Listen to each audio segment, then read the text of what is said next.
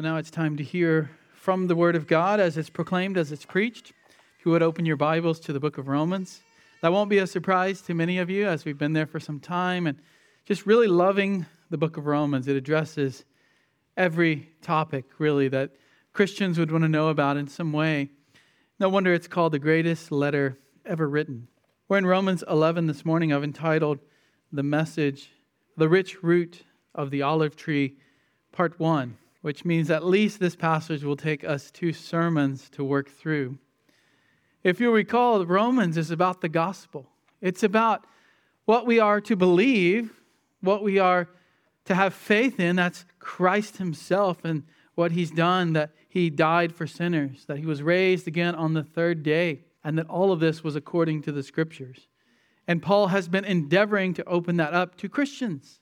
That's us. We need to be reminded of that fact, that all people are sinners, whether Jew or Gentile, and that they all need a Savior to save them from that sin. And of course, that's what he did in the first part of the book. Then he opened up justification. Justification by faith alone in Christ alone. The great doctrine in Romans. And then he talked about what we receive as Christians because of that.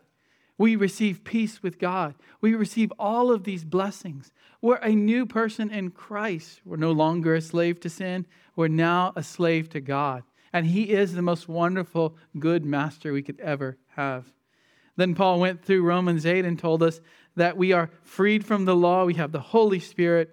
And that because God has predestined and called and justified, he will glorify every believer. Everyone who's trusted in Christ will make it to the end. And no one, nothing, not even Satan, will cast us out. God himself will never cast us out. So that brought us up to Romans 9, which opened a new section in Paul's argument. Because if no one can lose their salvation, what has happened to the nation of Israel? What has happened to God's people from the Old Testament now that Christ has come and they have denied him as Savior for the most part? What has happened? Well, Paul starts off in Romans 9 saying, well, it's very simple. God hasn't chosen every Jewish person to be saved. That's why some of them don't believe. That's why unbelievers exist up until their death. Now, if someone isn't, by the way, this is just application, but if someone isn't believing today, you can't say they'll never believe. You don't know that yet. You keep taking the gospel to them. But Paul has said in Romans 9, not everybody has been chosen by God. Chapter 10, he said, look, the Jews don't believe themselves. So it's their responsibility. Is it God's sovereignty or man's responsibility? It's both. It's always both. God is sovereign over all things, and man is responsible for what he thinks, what he does, what he believes. That brought us to chapter 11, which now Paul gets very specific about the nation of Israel as a whole. And he uses this wonderful analogy that I'm about to read to you, this metaphor, really, the rich root of the olive tree. So let's start in Romans 11, verse 11. I'm going to go all the way back to where we started last week. You need to see the context. And in your Bible, this is probably sectioned off as one section, 11 through 24 here. But I'm preaching today just verses 16 to 20. Starting in verse 11, I say then, did they stumble, that's Israel, so as to fall? May it never be. But by their transgression, salvation has come to the Gentiles to make them jealous. Now, if their transgression is riches for the world and their failure is riches for the Gentiles, how much more will their fullness be? But I'm speaking to you who are Gentiles. Inasmuch then as I'm an apostle of Gentiles, I magnify my ministry. If somehow I might move to jealousy my fellow countrymen and save some of them. For if their rejection is the reconciliation of the world, what will their acceptance be but life from the dead? And if the first piece of dough is holy, the lump is also. And if the root is holy, the branches are too. But if some of the branches were broken off, and you, being a wild olive, were grafted in among them, and became a partaker with them of the rich root of the olive tree, do not boast against the branches. But if you do boast against them, remember that it is not you who supports the root, but the root supports you. You will say then, branches were broken off so that I might be grafted in. Quite right. They were broken off for their unbelief. But you stand by your faith. Do not be haughty, but fear. For if God did not spare the natural branches, he will not spare you either. Behold then the kindness and severity of God. To those who fell, severity. But to you, God's kindness, if you continue in his kindness. Otherwise, you will also be cut off. And they also, if they do not continue in their unbelief, will be grafted in. For God is able to graft them in again. For if you were cut off from what is by nature a wild olive, and were grafted contrary to nature into a cultivated olive tree, how much more will these who are the natural branches be grafted into their own olive tree? This is a wonderful passage here where this ongoing metaphor of the olive tree is used. And it's often not a passage that we come to a lot and do study on. And so as I've studied it this week, I've learned so much and seen here, once again, the relationship between Jew and Gentile, between God's promises to Israel and how us believing Gentiles are grafted in. Now, some of you may not be familiar with olive trees. I'm not very familiar with them either. I've heard they can grow here. We planned on trying this at our house a few years ago, but I looked it up and it said the frost that comes here isn't so good for olive trees. So I thought we'd try some fig trees. This tells you my gardening skills. So we got a fig tree and put it in the front because we've done lemons and oranges, and you roll those in the wintertime and they keep growing. Well, the fig tree goes in the ground, and every year the thing looks like it dies in the wintertime. And my kids are saying, Dad, cut it down, throw it into the fire, let's burn the brush. And every year I say, let's just wait. And about late April, it starts blooming again, gets so high, and the next winter goes back to the ground dead. However, it's never produced a fig in 3 years. So we're giving it one more year. And then we're going to throw it, just like, was it John the Baptist who said, the root is about to be cut and thrown into the fire. That's pretty much my experience with fruit growing on our property. But Paul here, even though that's not really his business, he's a tent maker, as we read in Acts 18, he understands that Israel is often called an olive tree. He understands the importance of an olive tree, the fruitfulness of an olive tree. Not to eat, because eating olives back then is very bitter. They didn't process them like we do today. The Romans eventually would pickle them and eat them in meals. But they smashed the olives for olive oil. And olive oil was a staple of the diet back then. So you can imagine that taking care of these trees, cultivating these trees, making sure they had the right nutrients was so important. It was up there with taking care of a vineyard so that wine could be produced. And so here, Paul now brings this out to describe what he's been talking about here. Specifically here, since verse 11, this relationship between believing Gentiles and the nation of Israel. Today, I want us to see 5 basics of this Gentile Christian relationship to Israel. And we won't even get through all 5 today. So the first 3 today, Lord willing, and then the second set, the next 2 next week. So 5 basics of the Gentile Christian relationship to Israel. What is our relationship to Israel?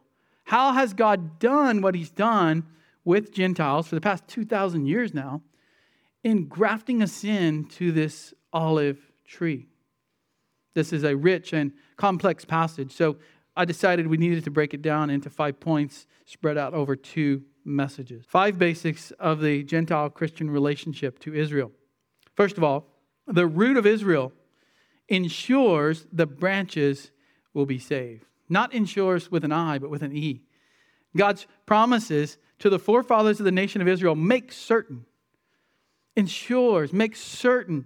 that Israel will be saved as a nation one day. Remember, that's where he's headed in chapter 11. He's been building up to that, making his argument, making his case. When you get in chapter 11 to verse 26, so all Israel will be saved. Then he backs it up with an Old Testament quote. So that's where he's headed. And he starts here with an example of the root of Israel, I'll call it. And that ensures that the branches will be saved. That's verse 16. You probably wonder if your Bible has paragraphs, why I didn't preach that in the last message. And it can be connected with the last message. But here's where he brings up the root and the branches and then opens it up fully in 17 to 24. And so I chose to include it in this week's message. Verse 16 connects what came right before it. It connects 11 through 15. That showed us that even though Israel as a nation has been temporarily rejected, they've been rejected because they denied the Messiah. They rejected Christ. And Christ said there would be a punishment on them, that their temple would be destroyed, that their city would be destroyed. And yet, Paul is reminding us here throughout this whole chapter that God is not done with the nation Israel. It might seem that way today, and yet it is only a temporary rejection. A rejection of those who do not believe in the Messiah, but not a rejection of the elect nation as a whole. In verse 15, he said, for if their rejection, so there is a rejection now. It's not permanent though. If their rejection is the reconciliation of the world, if their rejection has led to all these Gentiles in the purpose of God being brought in and being saved, if that's the case, what will their acceptance be but life from the dead? But what will their acceptance be? He's talking about regeneration of their heart. They're going to come to life. God is going to save them. Before he gets there, though, he wants to continue talking to the Gentiles. And you'll see he's done that back in verse 12. He talks about his ministry to the Gentiles. In verse 13, he says, I'm an apostle of the Gentiles. And so he begins talking directly to them.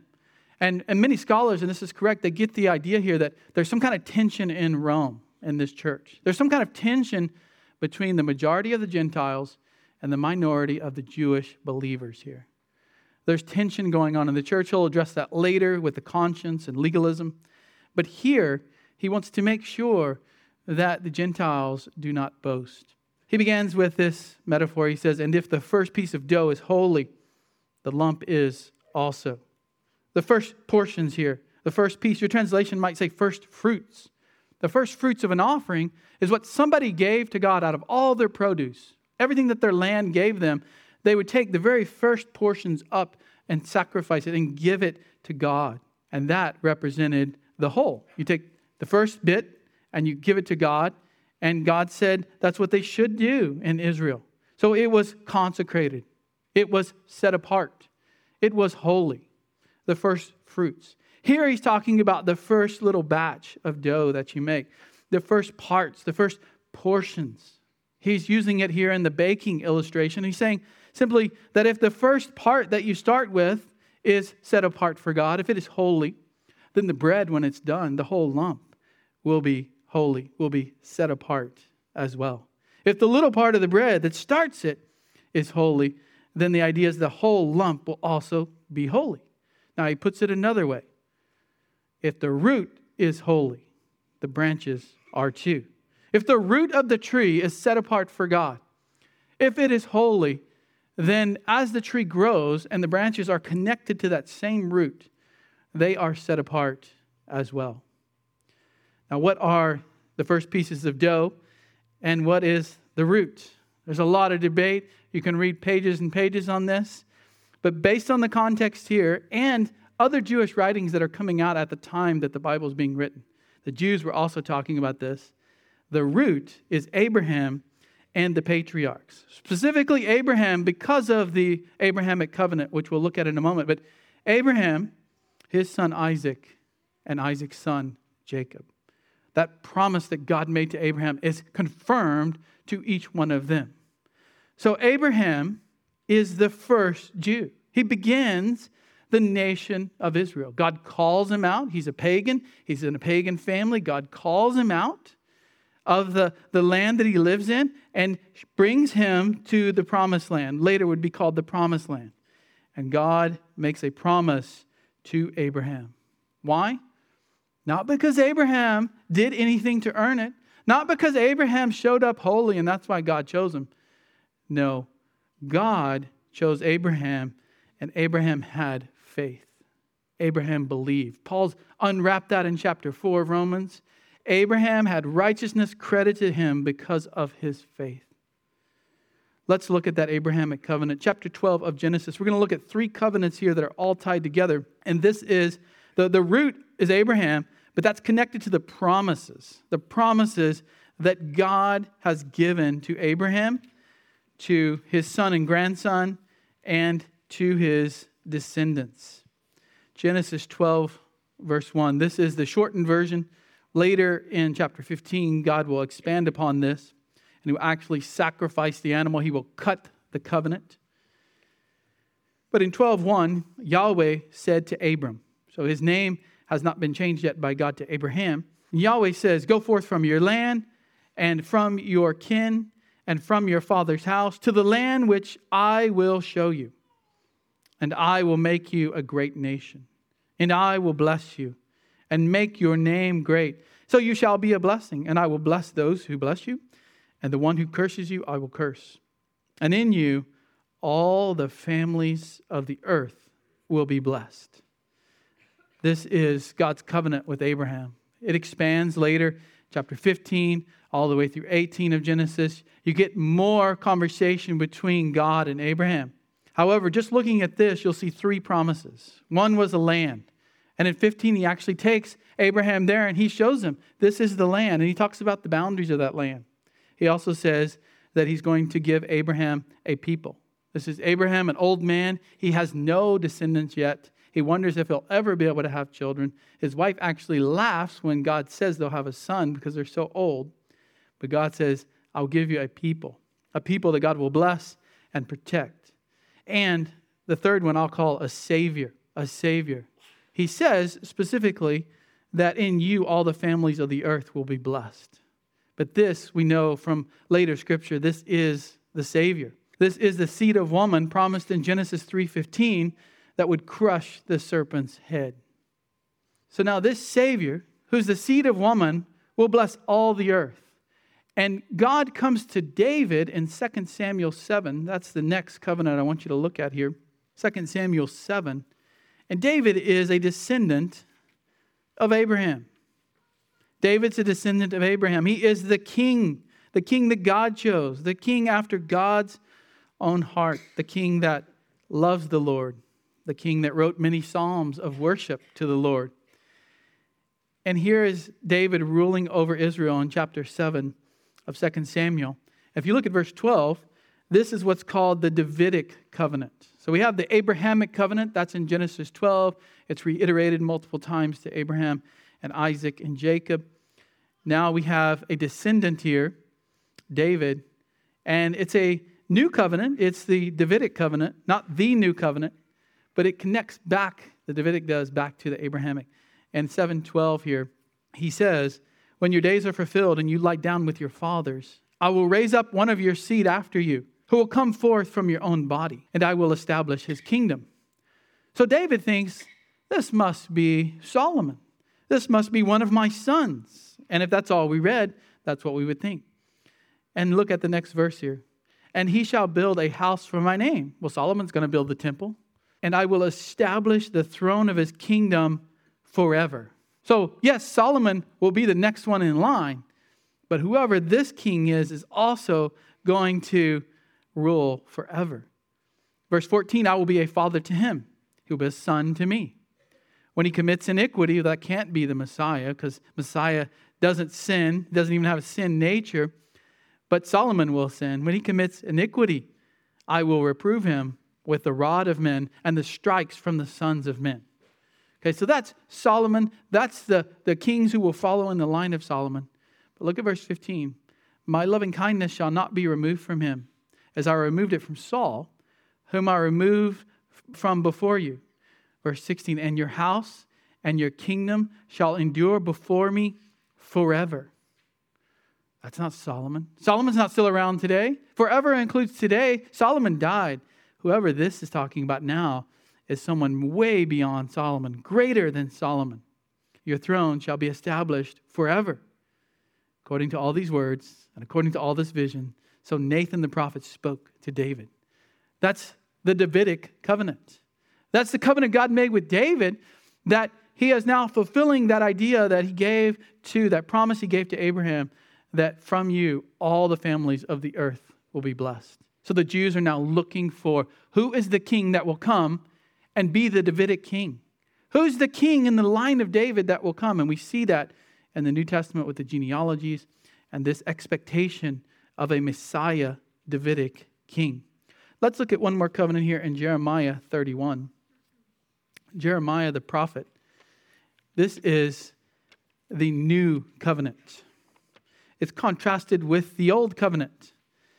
The old covenant would be the Mosaic. And we're not going to go over that. We've talked about the Mosaic covenant a bit when we looked at Romans 10, especially 10:5. And that was the law that God gave Israel. But we're looking today at these unconditional covenants. Abraham is given a covenant. Doesn't depend on Abraham. God said, this is what I'll do. David's not asked to do anything. God simply says, there will be one from your line who will rule before me forever. Now, Jeremiah 31, we call this the new covenant. Jeremiah 31:35, because it's contrasted with the old Mosaic covenant. Let's just say, in summary, Israel didn't do well with the old covenant. God says, here's my law, obey it, you will live in the land. They did not do well. They did not obey it. They rebelled against God. They disobeyed his law. They worshiped other gods. And God removed them from the land. That's what's happening here in Jeremiah. He is living during this time that Babylon is going to come and take the people into exile. But there's always hope. You read the prophets. We're reading Isaiah as a family and family worship right now. There's all this judgment, but after every little piece of judgment, there's what? There's hope. There's restoration that's coming. More judgment, but God is going to save his people one day. More judgment and then hope. And it's just beautifully mixed in the prophets like this. Here's some hope. Hope that benefits us even as Gentiles. Look at Jeremiah 31:35. That says Yahweh, who gives, let's back up. 31:31. We'll get to 35. Behold, days are coming. So even though Israel's going to be destroyed by the Babylonians and taken into captivity, there's a day coming in the future when I will cut a new covenant with the house of Israel and with the house of Judah. Not like the covenant which I cut with their fathers in the day I took them by the hand to bring them out of the land of Egypt. That's with Moses, the Mosaic covenant, really the Israelite covenant. Given specifically to Israel, that one was conditional. They needed to obey it to stay in the land and be blessed. He says it's not going to be like that one. It's not going to be like that one when I took them by the hand. I brought them out of Egypt. My covenant which they broke that one. I was like their husband, declares Yahweh. But this is the covenant which I will cut with the house of Israel after those days, declares Yahweh. I will put my law within them. He's not going to give a law for them to obey. He's going to put his law within them. They will know what pleases the Lord. There's a heart change happening here. If you go to Ezekiel, you'll see that in Ezekiel 36. He talks a lot about the heart change and the cleansing. And take out the stony heart, you get a heart of flesh, a new heart, regeneration. Back to Jeremiah here. He says that I will be their God and they shall be my people. So he's going to put his law with them on their heart, and I will be their God and they shall be my people. God's going to make sure they love him, they believe in him, they follow him. Verse 34, they will not teach again, each man his neighbor and each man his brother, saying, know Yahweh, for they will all know me. There's a true change of heart, a change of life. They know the Lord. What John talks about in 1 John, when he says that we know him and we have the Spirit, we have an anointing, and we know something about God. Yes, we need the Bible still. He's not talking about that. But they know Yahweh. They're not confused about who God is. They know their God. They love their God. They obey their God. And he says that I will forgive their iniquity and their sin I will remember no more. There's a new covenant coming that God's going to cut with them, and they will be forgiven of all their sins. Now he's talking to Israel and Judah. So as of right now, we're not seeing anything about the Gentiles. Let's continue here, verse 35. That says, Yahweh, who gives the sun for light by day and the statutes for the moon and the stars for light by night, who stirs up the sea so its waves roar. Yahweh of hosts is his name. If these statutes are removed from before me, declares Yahweh, then the seed of Israel also will cease from being a nation before me forever. If my word can be changed, if my promises can disappear, then fine, Israel can disappear. But the idea is that'll never happen. God's statutes, God's words are not removed before him. Verse 37, thus says Yahweh, if the heavens above can be measured, if the foundations of the earth and searched out below, then I will also reject all the seed of Israel. for all that they have done, declares Yahweh. The idea is God's not rejected them because nobody can measure the whole universe. Nobody can count all the stars, all the particles in the universe. We may try to estimate those today, but no one can actually count them. And so God says, my promises will stand. So these are the three covenants now that are promised to Abraham and his descendants in relation to salvation and the Messiah. These are the promises made to the fathers, to Abraham, to Isaac, and to Jacob and their descendants. So now back to Romans 11:16. You get the sense of what the root is, the patriarchs. The promises are tied in with that. And he's saying, if the root is holy, if God has set them apart, if God has promised this to Abraham is the idea, then the branches that grow from that come out from the root, will be holy. Their physical descendants will be set apart for God. John Murray, the great scholar, said this fact of consecration, that's what holiness entails, consecrating. He said it's derived from the patriarchs and is introduced here by the apostle as support for the ultimate recovery of Israel. There cannot be irremediable rejection of Israel. He's saying, look, Israel's not rejected completely and finally. He says the holiness of theocratic consecration is not abolished and will one day be vindicated in Israel's fullness and restoration. Now again, this doesn't mean every Jew will be saved. God never promised that.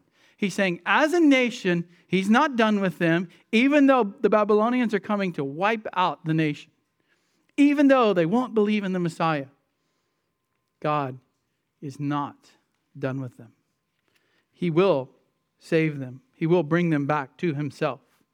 And we know that the new covenant, where Jesus sacrificed himself, and he said, as we know every time we take the Lord's Supper, right?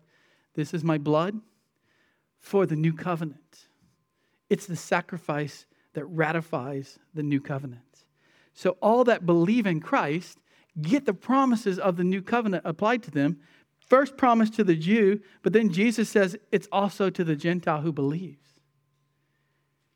And yet, so much of Israel has not believed at this point in history. They're not holy in themselves, but the branches will be holy is a promise that God is going to make sure when the tree is completely grown, that the Jewish descendants, the Israelite descendants, will be holy and set apart for God. James Montgomery Boyce said, the Jews are a special people because of their descent from Abraham, and this is true of them even in their rebellious and unregenerate state. It means that even yet God has not given up on Israel. So now he brings that principle. He says the root of Israel ensures the branches will be saved. And yet there's still Jews who are not saved. So he begins to discuss that here in the next point. Number 2, the root of Israel supports Gentile believers.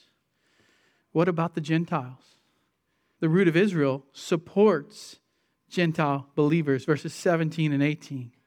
He wants to now start addressing this pride that many Gentile Christians have in the Roman church. And it can arise in their heart over unbelieving Israel. And we're going to see why that is. But he says we must remember who supports whom. Who supports whom? Paul now picks up the metaphor of this root and branches and begins to explain it in more detail.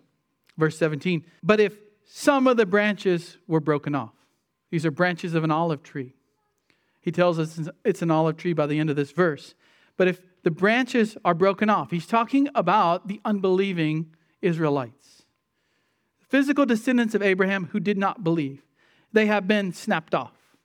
When you're pruning a tree, you snap off the unproductive branches. Either they're going the wrong direction, so you want to make the tree look better and grow better, or in ancient times, these branches weren't producing well, and so you clip them off. You threw them into the fire to burn. And he says, notice, look at the text, some of the branches. Not all of them. Some of them were severed off by God. Paul is saying that there is a remnant. There are still believing branches left descending from the root of Abraham. They're still believing Jews even to this day, although they may be small. But he says some of the branches were broken off. due to the unbelief. We've seen that in chapter 10. Due to God's hardening, they are unbelieving Jews that were broken off. But the word some tells us that there are those who remain. Now he begins to address the Gentiles. And you, Gentile Christians, being a wild olive, were grafted in among them. Gentiles are not naturally part of this tree. Gentiles are not, I know it's hard for many people to believe, but they're not physical descendants of Abraham. Believing Gentiles are spiritual descendants. Right now, he's just talking about the natural descendants. He's saying that Gentiles are from a different tree altogether. They don't have access to these covenants unless God takes them from the wild olive and puts them on this cultivated olive tree. Now they're connected to the root. They have access to those promises. He says there were some natural branches broken off. And then you, Gentiles, being from a wild olive tree. A wild olive tree being described as a small, scraggly bush that produces nothing useful. It's not really useful. The only useful thing is to graft the other way. You take the wild plant who's used to living out in the wild, you chop the branches off and put cultivated olive branches on that tree. That's the only use for it in ancient times. Paul's talking about the reverse here for a point here. But a wild tree doesn't produce good fruit, doesn't produce many olives. In other words, the wild olive tree has no access to those promises. Go to Ephesians 2. He makes it very clear to the Ephesians where they were at before they were saved. And he's talking there again to Gentiles in Ephesians 2. In verse 12, he says, remember. He wants the Gentiles to remember where they've come from. Remember, you were at that time, before you were saved, you were at that time without Christ. You might say today, well, I grew up in the church. I heard of Jesus. Now, until your heart was changed, you did not have Christ as Savior and King. You were without Christ. You were alienated, here it is, from the citizenship of Israel. You had no connections to those promises promised to the nation, and strangers to the covenants of promise. You might have heard about the Abrahamic covenant. You might have sang that song in Sunday school, Father Abraham, right? Some kids shouldn't be singing that because they're not his spiritual children yet. But I understand the point of teaching kids about that. Father Abraham had many sons. I'm one of them, so are you. How are you one of them until your heart's been changed and you have faith? But that's okay. We still let our kids sing it sometimes. Back to Ephesians 2:12. Alienated from the citizenship of Israel, strangers to the covenants of promise, having no hope. That's what it means. If you don't have access to these covenants, then there's no hope without God in the world. Because God chose Abraham, he set Abraham apart. He started something new with Abraham. It's not that Noah wasn't saved or Adam wasn't saved, but with Abraham, he set him apart for a special purpose that he's going to work out in history when it comes to salvation. And he says, we, the Gentiles, were wild olives. John Calvin says, for the origin of the Gentiles was as it were from some wild and unfruitful olive, as nothing but a curse was to be found in their whole race. He should say our whole race, because he's talking about himself as well, right? There's no promise given to the ancestors of the Gentile. There's no natural relationship from them to Abraham and the promises God gave to them. But look what Paul says. Here's one of these wonderful blessings we see here of what God does, his grace. But you were grafted in among them. There were some branches broken off. There's still some left. And he took you from this wild olive tree and he grafted you in. He carefully took time to graft you in and make sure you were connected with the root. So as the sap started flowing, you had a connection to Abraham and the promises of God. You're among the believing remnant of Israel in that tree, but God has grafted in believing Gentiles. He has taken us wild, ungodly people, and he has set us apart and put us in that tree, the tree that connects to the covenants. And he says, you've become a partaker with them of the rich root of the olive tree. It's not enough that he's just grafted us in, but now we're connected to this rich root. The olive tree mentioned at the end of verse 17 here is not the wild olive. It's a cultivated olive tree. It's the one that everybody wanted to have in their backyard. It's the one that olive farmers would use to get their olive oil from many trees. The olive tree here is not the church. It's not what Paul says here. He's talking about Abraham being the root. He's talking about Jewish descendants who believe still left on there, and Gentiles who believe inserted onto their engrafted in. What is he talking here about? It's best to just say the people of God. There's people of God in the Old Testament. These are God's people. These are God's chosen. These are the ones who believe. And there's people of God in the New Testament. And they're all part of one big, huge olive tree. He's not given us a dissertation on the church. He will talk later about Jew and Gentile in the church today. But here he's just talking about the promises of God that go to the people of God. The olive tree here originally stood for Israel. Hosea 14:6. His shoots will go forth, and his splendor, this is the olive tree, Israel, will be like the olive tree, and his fragrance like the cedars of Lebanon. So as Paul's writing this, and Jewish Christians are reading this in Rome, they would have thought, yeah, olive tree. The tree is Israel, the root, Abraham and the covenants that connect to Abraham. Jeremiah 11:16. Yahweh called your name. A green olive tree, beautiful in fruit and form. And then God says, even though it's beautiful, with the noise of a great tumult, he has kindled fire on it, and its foliage has an evil demise. So Israel is referred to as an olive tree in the Old Testament. And yet, here are Gentile Christians being grafted in. Yes, there were Gentiles saved in the Old Testament. We see that over and over. But here Paul says, the gospel's gone out to Gentiles. The Jews have rejected it. God has taken it to the Gentiles, and this was all part of his plan. It wasn't a surprise. It wasn't plan B. It wasn't like us who wake up one day and say, things aren't working out. I'm going to change my mind on this and do a different method. I'm going to come up with a different plan. No, this was all part of God's plan from the beginning. In the New Testament, we see so much more of this plan that God gives. Gentile believers are said to be added to the tree. So the tree analogy here expands to include all the people of God, both Old Testament and New Testament. Beginning with Israel and a few Gentiles in the Old Testament, now expanding to all the Gentiles that come in during this age and the New Testament and forward. So who are the people of God? God's people. Really simple. They're now partakers, Paul says. They're participating here. They're partakers with believing Israel in the blessings of the covenants. And he says here, look at it, rich root. Or if you had a really literal translation, it might say the fatness of the root, the oiliness of the root.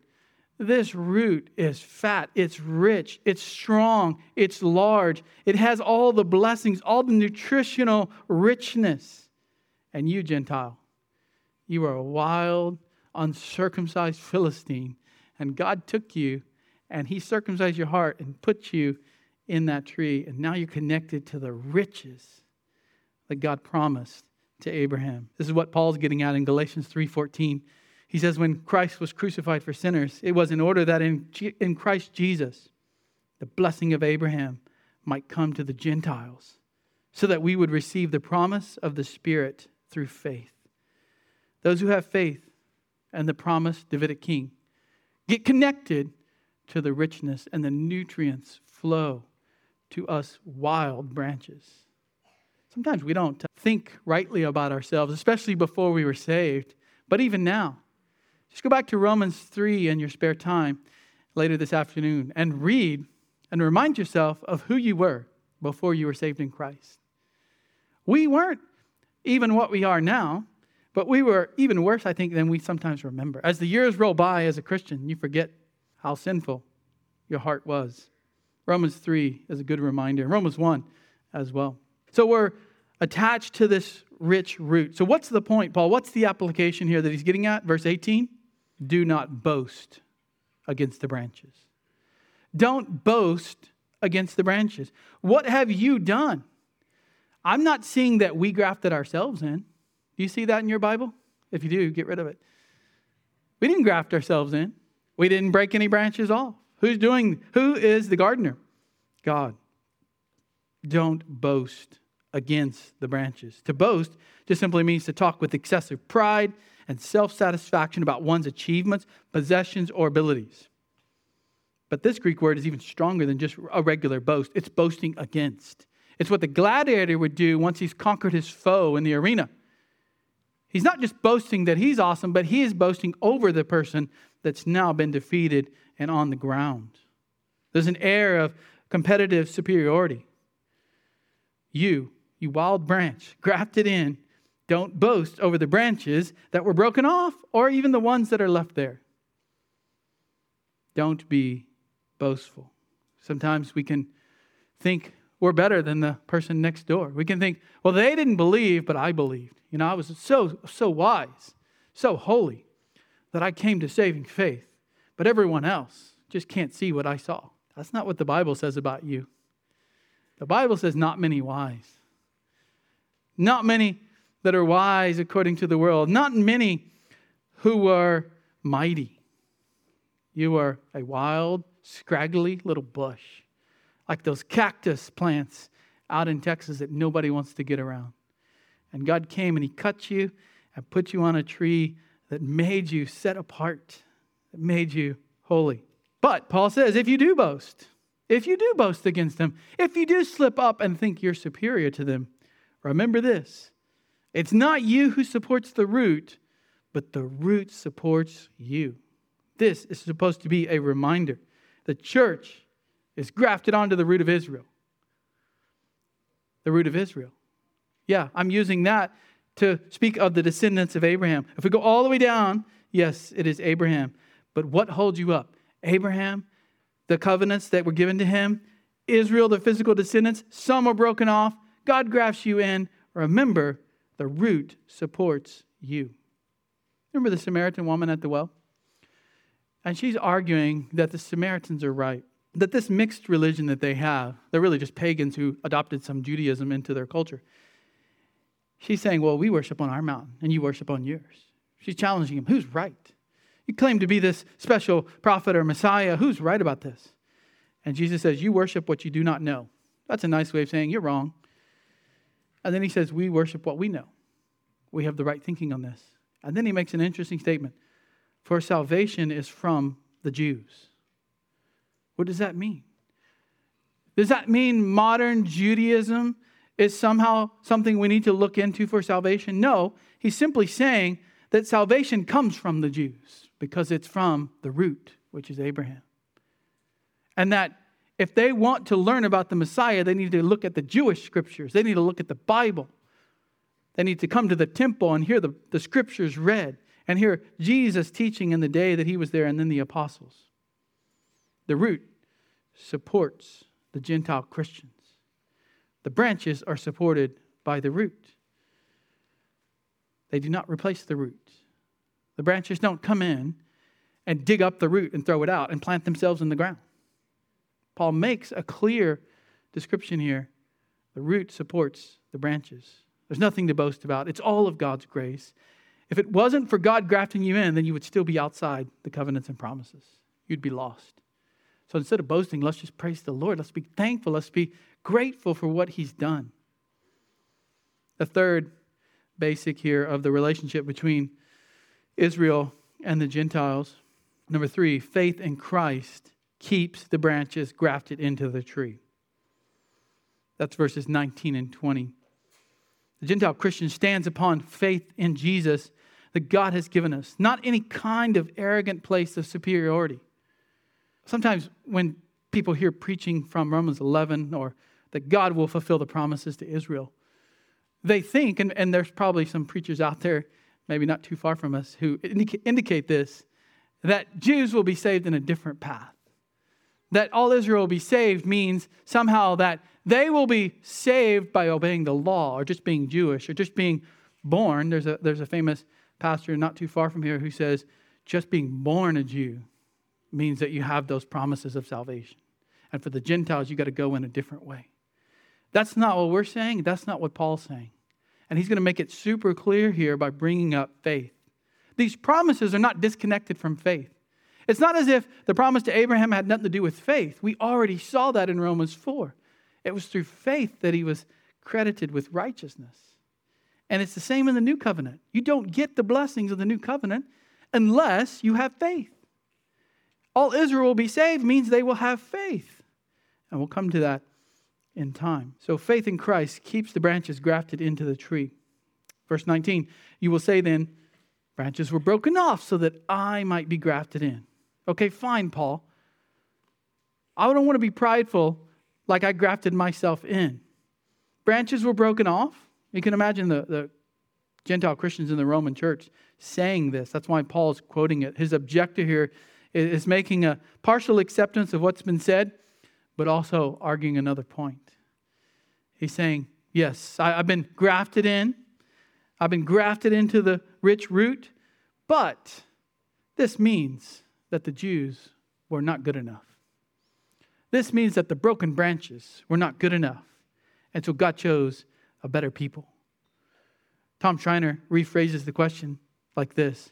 What could this mean except the Gentiles were superior to the Jews and that they were chosen by God because of their supremacy?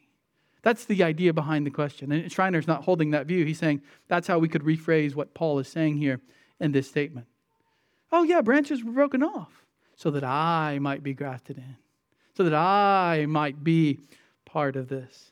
And he says, quite right. I don't think he's being sarcastic here. He's saying what you say is true. What you say is true.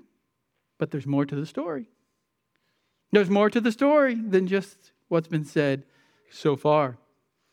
Unbelieving Jews were broken off the tree. Believing Gentiles were grafted into it. This is all in the plan of God. We saw that in Romans 11, chapter 11, verse 11 and verse 12. But look what he says after quite right. You're right, but there's more to the story. They were broken off for their unbelief. But you stand by your faith. This whole description here is not disconnected from faith. It's not as if there's two ways of salvation. There's one way of salvation through faith in Christ alone. Faith alone in Christ alone to the glory of God alone. All by His grace alone. Gentiles were grafted in. And they were only grafted in due to their faith. Now, faith is not something you can boast in. Faith is not something you can boast in. You can boast in your works. If somehow you could earn salvation and you did that, you could boast in that, but there's no possible way to do that. Faith is not something you boast in. He says, remember that. You only stand by your faith. Faith in Christ doesn't say, look at me, I'm so special. Faith in Christ says, I'm a poor sinner. I'm a beggar just needing some bread, knocking on the door of heaven, asking for salvation. Faith means that you couldn't save yourself, so you had to trust in somebody else to do it for you. There's no boasting in faith. Faith says, I'm weak. I'm lost. I'm dead. I'm like a skeleton at the bottom of the deepest trench in the ocean. Please, God, come and shine a light on my darkness and revive me. That's faith. Faith has no place to boast. And Paul says, just remember, yes, you stand. And it's even in the perfect tense here. You have stood since God saved you, but it's because of your faith. And where does faith come from? Well, he'll talk more about that. We'll get to that next week. It comes from the kindness of God. So we can't even boast in our faith. Then he says, do not be haughty. Literally, do not think lofty things about yourself. Don't be haughty, or maybe your translation says arrogant. Don't think lofty things. Usually this Greek word is meant to speak of heavenly things that are high up. Don't think of yourself as so special that you somehow put yourself in heaven. He uses the same word over in Romans 12. We'll come to it in time, but Romans 12:16. The same word here for lofty things, for heavenly high up things. 12:16, by being of the same mind toward one another in the church. Not being haughty in mind, but associating with the humble. Do not be wise in your own mind. Don't think that you're so special, that God just couldn't have done it without you. He could have chosen anybody. He didn't choose you, and Romans 9 made clear, in Romans 8. He didn't choose you because of something you had earned, something you had done to twist His arm. He has His purpose for choosing you, but you do not know what that is. It's just for His glory. Paul says, don't be haughty. Don't be arrogant. Don't place yourself on a pedestal. Don't exalt yourself. Stop thinking highly of your accomplishments. Stop looking down your nose, even at unbelieving Jews. We don't look down our nose at unbelieving Gentiles, I hope. Shouldn't do that with unbelieving Jews. For who regards you, Paul says in his letter to the Corinthians, who regards you as superior? What do you have that you did not receive? And if you did receive it, why do you boast as if you had not received it? When you receive something, it's given to you as a gift. You didn't earn it, so you can't boast about it. If you're so poor and needy that you needed salvation, why would you boast about that? You can't. Receiving the rich root here means that God gave it. You didn't earn it. He grafted you in. You had nothing to do to earn it or to put yourself over on that cultivated olive tree. God did it all. So Paul says, instead of being arrogant, instead of being prideful, here's what you should do. Fear. Fear. Now in Christianity today, it's all prosperity. It's all people who say, God's ready to bless you and God's ready to give you all of these things. And then you stop at a verse like this and it says, fear. And a lot of people don't understand what that means. They only know fear of God as punishment, fear of God as judgment. Yes, that's in the Bible. But a believer can and should fear God. Yes, there's blessings. Yes, there's spiritual prosperity. God doesn't promise to make us all rich, of course. There's spiritual richness, though. The rich root that we're connected to. But instead of boasting, you should do the opposite, which is fear God. Tremble. Some translations here say, be afraid. Some try to smooth it out and make it just say awe or reverence. Yeah, that's built into fear. To awe, to be in awe of God, to respect God, to reverence Him like a child would towards his father. That's part of fear, but that's not all of fear. Fear is just to tremble. Work out your salvation with fear and trembling. This is a holy God that we serve. You did nothing to earn your salvation. Where do you have a place to boast? You should be in awe and reverence towards God. You should be shaking. You should be in tears when you think about this, of what God has done for you. You wild olive. We're just a bunch of wild, scraggly bushes. And God did this for us. No boasting. That's fear. Not a fear of judgment, but a fear of the Almighty. A fear of the power of God and His majesty and His glory. A fear like Isaiah had in the temple when he saw a vision of God. A fear like John had when he sees his Savior. John's not doubting his salvation. He's not thinking Christ has come to judge him. He's in fear and he falls down in Revelation chapter 1. He thinks he's going to die, as all people did when they saw the glory of God in the Bible. Fear like the psalmists say, Psalm 118:4, oh, let those who fear the Lord say, His loving kindness is everlasting. The believer who fears the Lord understands that God's loving kindness will last forever and ever. Psalm 130 verse 4, but there's forgiveness with you, that you may be feared.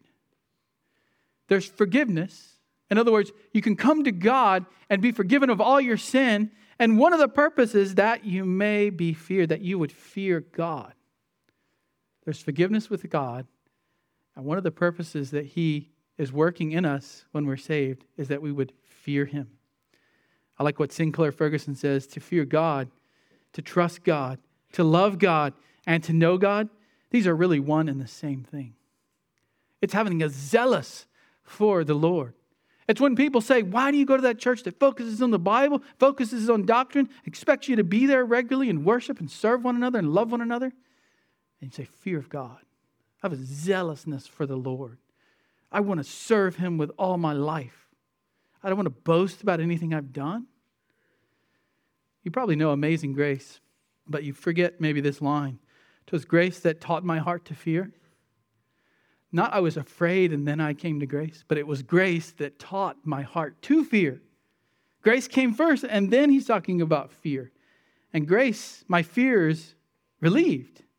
So now he's talking about the fear of judgment. But first he says, 'twas grace that taught my heart to fear, and then grace that taught my fears of judgment to be relieved. How precious did the grace appear the hour I first believed. That's what we're talking about here. Yes, it's about Jews. It's about Gentiles. It's about the nation of Israel. But ultimately it comes down to God's plan, God's sovereignty, God's grace. and you only receive His grace through faith. So we'll pick up next week and cover the last two, and it gets even more challenging, more imperatives thrown at us, dealing with unbelief in the next section. Lord, thank you for your word. Sometimes it is a challenge for us to study. You make it so that we have to work at it. We're grateful for that, Lord. We're grateful that you have given us a mind to study, a heart to love the word. Help us to apply it. Let us never boast in what you've given us. Let us only boast in you. When we tell others about what you've done, let it be a boast in what Christ has done. What you, Father, have done through Christ, what the Spirit is doing right now in us, but never about us. I pray that we could love our Jewish brothers in Christ and love the unbelieving Jews enough to evangelize to them. We pray this in your Son's precious name. Amen.